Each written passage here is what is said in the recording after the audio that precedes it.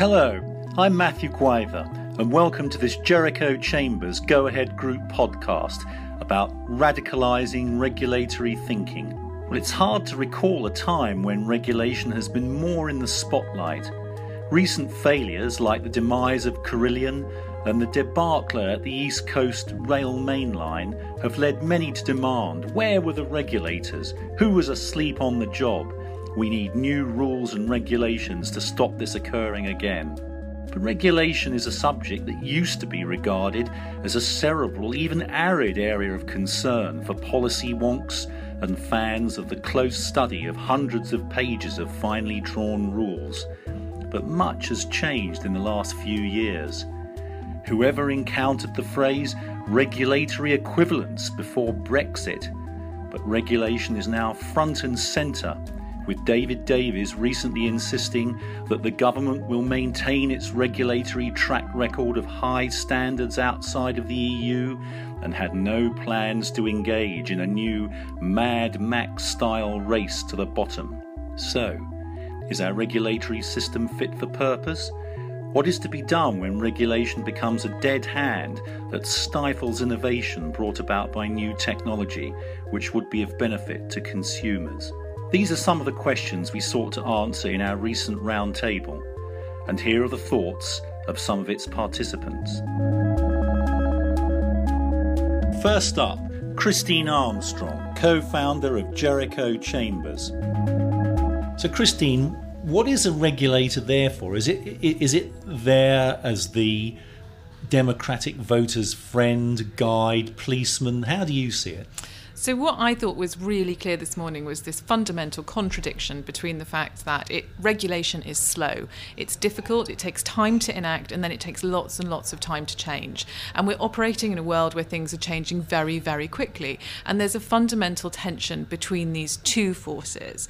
And essentially what we're ending up with is an impasse where we're having new arrivers, new people with new ideas and technology appearing on the scene who, to the established players, appear to be entirely unregulated and behaving in a way which may or may not be in the public interest.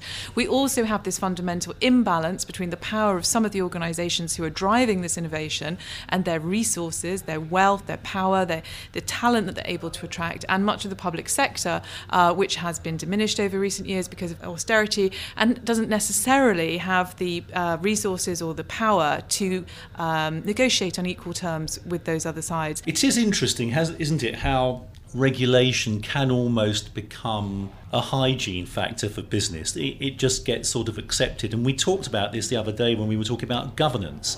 So much of the whole governance debate now is things that sort of right-thinking, nice people were advocating the way businesses should behave. And that's now the way in which they do behave. Corporate social responsibility being one of those. The acceptance that, that businesses function, within a society and therefore, have got to act as citizens of that society in the same way as you or I do when we walk down the street. So it does seem to me that the problem with regulation can often be that, as the guy from the Adam Smith Institute hinted, it kind of gets into the wrong sorts of things and fetishizes little details that actually sort of don't matter, and they miss a bigger picture, don't they? For me, this all comes down to, I think what the Army calls commander's intent, which is that we have an intention through regulation which we forget, and we get lost in the details, and we forget what we're actually trying to achieve. And surely with Uber, what we're trying to achieve is for employees to be treated well, people to have access to efficient, affordable journeys, across the city in which they live, and for drivers to be treated decently and for it all to work well together. That's the intention. How we regulate that,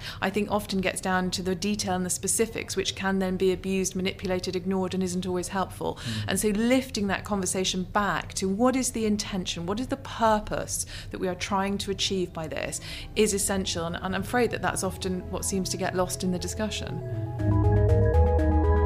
Next, David Brown, the CEO of Go Ahead Group. One thing I wanted to ask you're in a very unusual position. You've worked in the private sector and you've worked in the public sector. What if you became the regulator tomorrow? So there was this government-created transport regulator that he was allowed to kind of range across the piece of all the various transport modes in the country. And you could start putting some rules in place about what you would want. I think one of the things I would be thinking about is how the world is changing and how you've got to be very careful about what you want to put in, because it may not last. And I would not want to find myself in a position where I replicate the sins of my fathers by putting in regulation which doesn't keep up to date and is out of place. And I think there is some good stuff that Transport for London is looking at the moment, whereby they're actually saying we don't really know what's going to happen.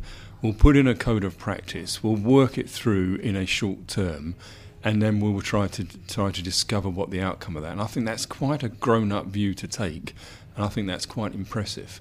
In a broader sense of actually what would you do, it would be the coordination of different modes and some rationalisation of how that works. But in terms of the disruptors that are coming into the transport network, I think I'd be saying, okay, you can come in, but there is a set of rules. There is a level playing field that I want you to work to, and there are things that I'm expecting from you, and they may be the obvious, what we've been calling this morning horizontal type guidelines about safety and issues. But there will be other things where I'll say, I actually want you to share my data.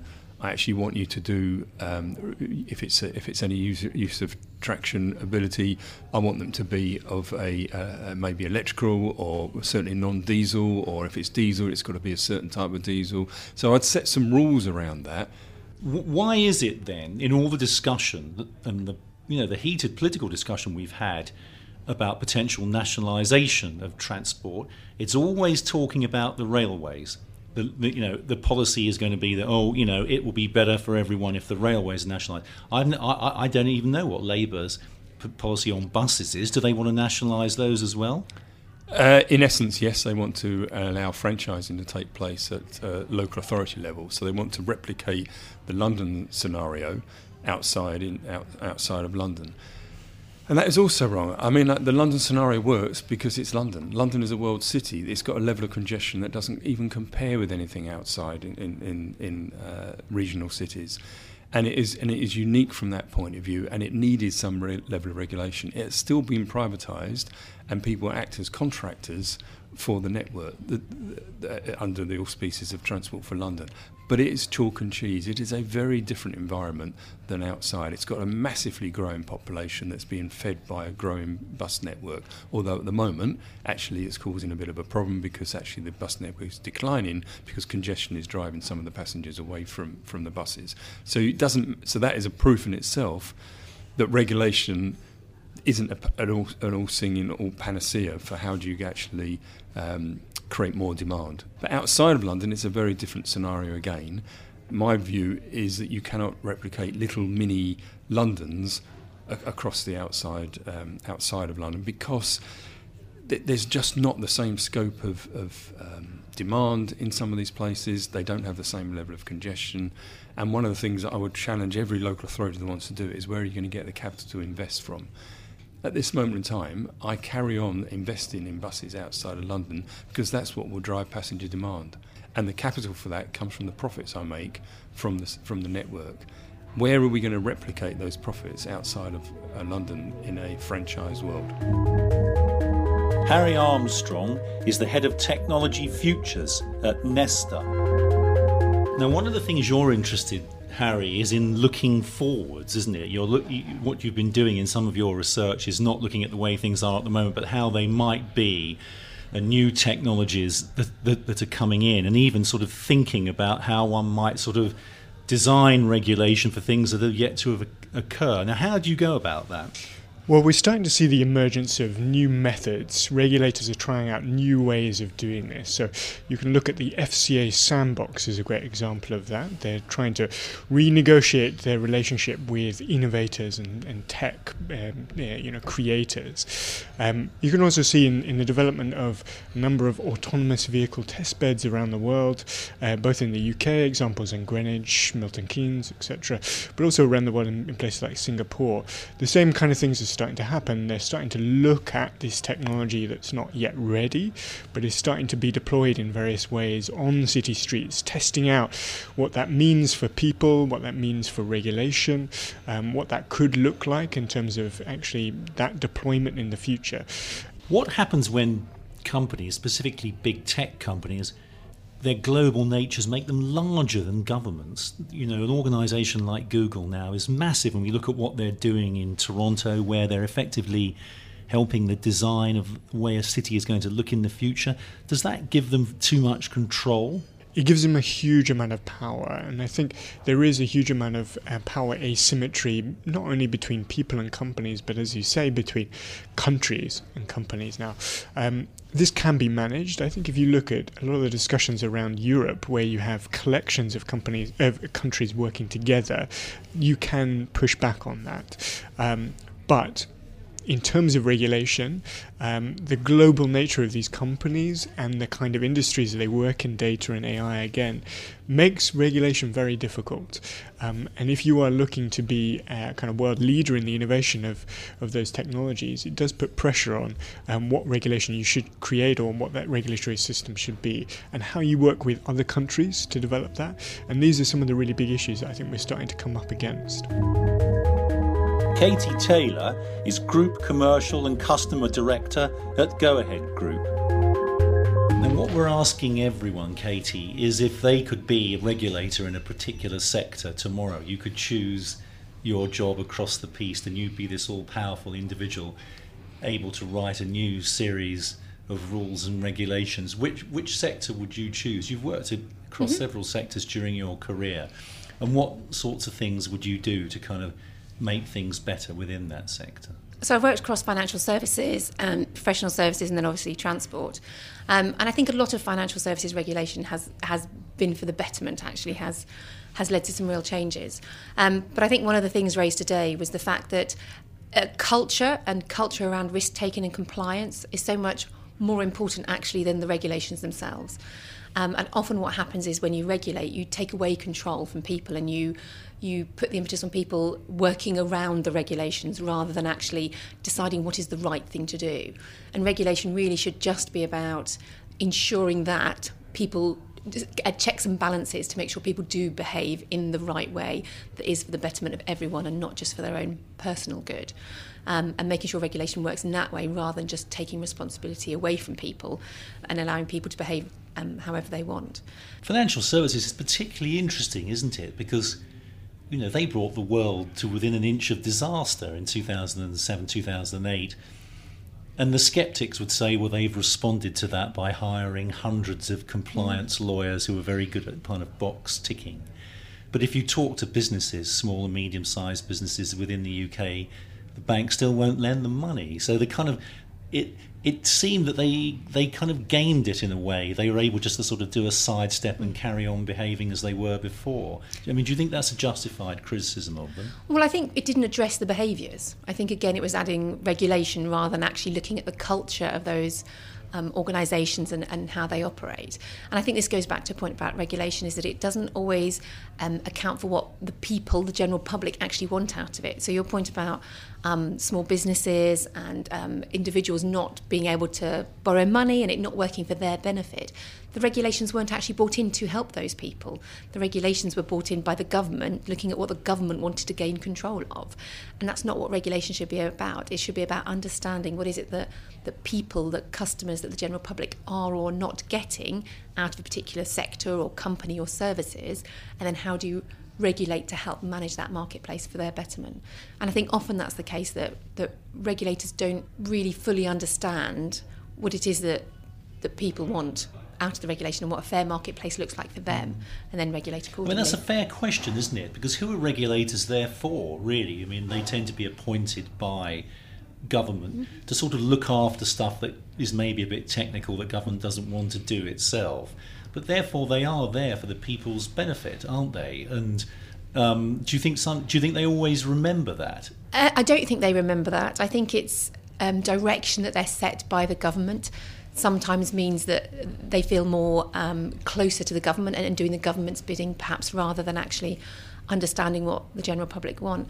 And my feeling as well is that big companies and lobby groups and people at very diverse ends of the spectrum with sort of very strong views tend to dominate the conversation and often move the regulation in a way that perhaps the middle ground, where actually a majority of the general public would sit, gets ignored. And so you end up with something very strong or very weak, perhaps, or with some sort of odd clauses within it that actually most people don't want, but those sort of edge cases are the ones that have spoken the loudest, and they've managed to persuade the regulator for their way.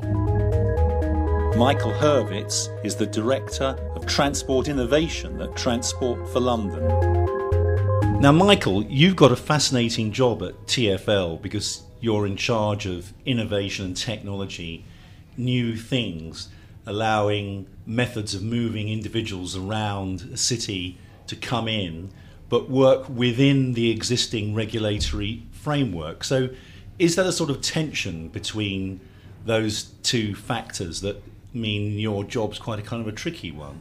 That's right. The key challenge in the role is trying to find that common ground between the objectives of a startup, of a commercial enterprise that's determined to grow and bring a new and potentially exciting product to market, with the role of the city governance, whose fundamental role is to ensure it's an inclusive, open transport network that works for everybody. And the tension is trying to find that common ground where you don't trade off those objectives with each other, and you're trying to find a place where you can take new innovation but also serves the public good.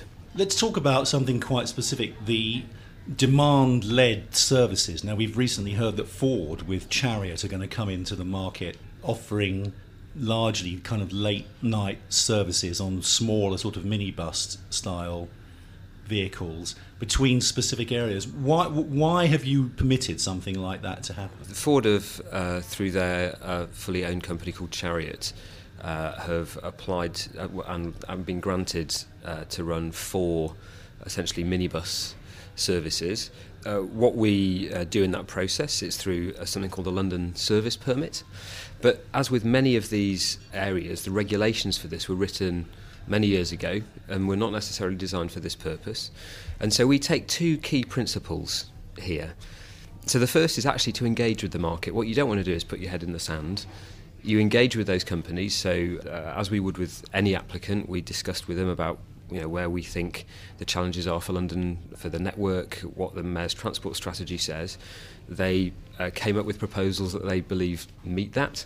And we have a process of consulting with the stakeholders, with the boroughs, to see whether there's actually meeting a transport need here. The first principle there is to engage, but the second principle is, well, look, this is new and this is evolving. So what you see we've done with the 4 ones that we've granted is to say, look, we're going to do this on a temporary basis. We are going to, at that same time, discuss with Chariot about if we can share data about what this means to the network. Is it actually genuinely offering a benefit to the public, to them as an organisation? But at the same time, we are going to review the guidance that we have, the London Service Permit, which was designed in an era before app-based booking, using algorithms for intelligent routing was made. And we're going to see, do we need to actually look at reforming that regulation to bring it up to speed? But the key point is, do it on a temporary basis, provide yourself some space to learn, and fundamentally engage with the innovators to see if you can come up with a way that works both for them but fundamentally is right for London. Simon Craven is a special advisor to Go Ahead Group. Now, Simon, you're interesting because you've worked across several different sectors, haven't you? You know a lot about transport, but you worked previously with BT, so you're familiar with the whole telecoms area. You've worked within heavily regulated industries for many years. What's that taught you about the difficulties that private companies can have working within the rules, keeping honest, and yet being innovative and coming up with good entrepreneurial ideas? I've seen a lot of very good, mutually constructive relationships between regulators and regulated companies, and I've seen some really bad and destructive ones. And one of the things I've learned is that I think it's like a marriage. It doesn't mean that you're not having arguments. It means that you're having important arguments that you need to have, and finding ways of building things together, the things that you need to build. I think it's also true to say that I think the best examples of regulation are the ones that are the most broadly based, the ones that really underpin all of society, like weights and measures, health and safety, criminal law. And some of the dodgiest and flakiest are the ones where you have a particularly narrow scope of regulation on a particularly specialised industry. And sometimes when people get into those those very deep and abstruse regulatory relationships. You get regulatory capture, and you end up with an unhealthy relationship where each party is really working for its relationship with the other rather than for what they're doing for society. You mean as a it's become whole. like a power struggle between them and they've forgotten who is supposed to be the beneficiary? Yeah, I think it's possible for a regulator and a regulated industry to become mutually fascinated to an unhealthy degree. I think one of the nice things about Ofcom, as an example, is that Ofcom from the start was broader than Oftel, which it replaced, and has really consciously reinvented itself about every 10 years. It's added functions, it's discarded some functions and moved them on. But it seems to me that it's a good example of a regulator that's stayed relevant, and you can always argue with and for and against aspects of what it does, but it tries very hard to manage its boundaries in a way that keeps it at the focus of what's important for the public. Stephen Joseph is the CEO of the Campaign for Better Transport.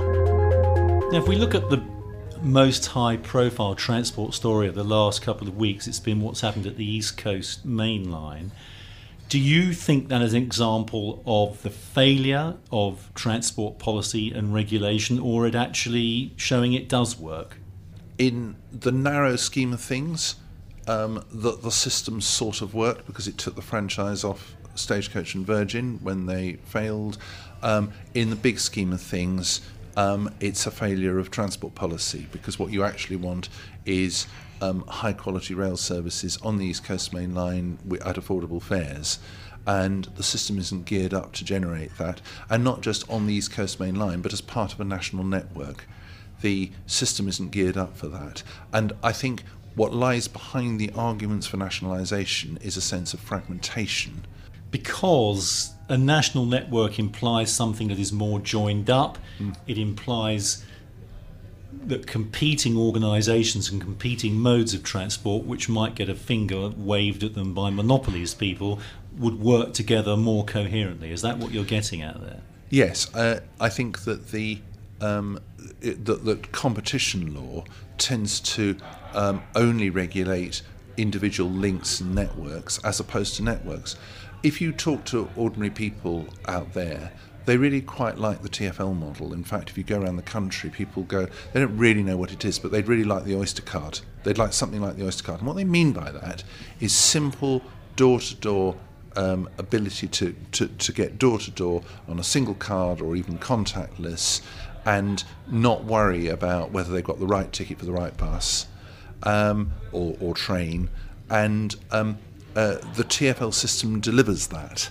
And increasingly, with new technology, that's even more the case, because behind all the phrases like mobility as a service and big data and Internet of Things lies the idea that you'll be able to come out of your house, find out what the best way of getting to your destination is, and get it, and somebody will, with a guaranteed maximum fare, and it will be sorted out by somebody else.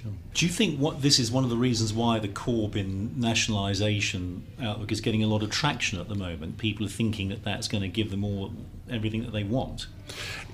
I think if you look at the polling that's been done publicly and privately, that behind the nationalisation support is a sense of fragmentation in the rail network, of different people doing different things for their own benefit without looking at how they join up, and the fares, getting on the wrong train with the wrong ticket, all of those things drive a feeling that it's out of control.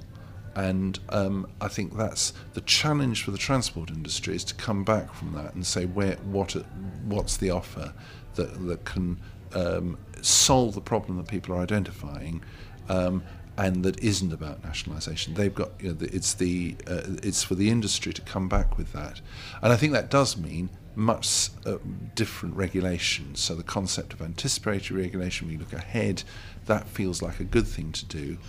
But if that doesn't work, if the industry can't persuade government to go in that direction, then we may end up with a form of nationalisation by default. And finally, Tony Travers, the Director of the Institute of Public Affairs at the London School of Economics. Now, one of the interesting things that you brought up was planning and the need that we have in this country for more housing. It's probably one of the most critical things we face at the moment. But everywhere we look, the system and the rules, the regulations we have now, they're gamed, aren't they? And we don't get the outcomes that we want, which is more housing. So you become the national planning officer tomorrow. What would you do about something like that? Well, I mean, you're absolutely right. The planning system is a form of regulation which the public really understands. It not only understands, it knows how to use it, and indeed, as you say, to game it to its own advantage. And that is an enormous constraint, and it gives particularly existing landowners enormous advantage over potential ones, and that's why we get so little housing. So in a sense, I think it's not so much the system in planning that needs to change as politicians' operation of it and their willingness to override vested interests which use the planning system, which tells us something else about regulatory systems, that they can be used in different ways by politicians and indeed by the public. So that would be my lesson from the planning system. But actually the regulatory, more broadly, I'm in favour of the public understanding more about regulation, aiming off of the criticism of the way they use the planning system, because I do think at the moment a lot of regulation goes on purely because of discussions between so-called experts and politicians, rather than being embedded in what the public wants of regulation. How much health and safety regulation does the public want? I think, despite all the stuff about, bonfires of red tape, in the end, people do not want to eat pork pies that are not healthy and safe. And in the end, there's a debate to be had there, which the public could join in a bit more, in fact. And what do you think the future is in terms of regulating the Googles and Facebooks? Because in Europe, we see some kind of pushback against them from Brussels, which isn't necessarily mirrored here. We get rewarded by 10,000 new Apple jobs in Battersea. How's that all going to play out? Well, it is interesting that the European Union and the European Commission are just about big enough, as is the US government, should it choose to, as would the Chinese government be increasingly, to imaginably have a role in the regulation of some of these new, particularly tech companies. Now, China's kind of out of this. It has its own sort of system. The US is the home of many of them, complicated. Now, the European Union, EU and the European Commission have a role there, but of course, from the UK's point of view, I'll put it as delicately as I can, our relationship with that potential regulatory role is going through change. Indeed, it's going through profound change, and few will currently bet on the outcomes, which are very uncertain. Where will we end up? Will there be a bonfire of red tape, with the UK transformed into the Singapore of Europe? Only time will tell. I'm Matthew Guiver. Thanks for listening.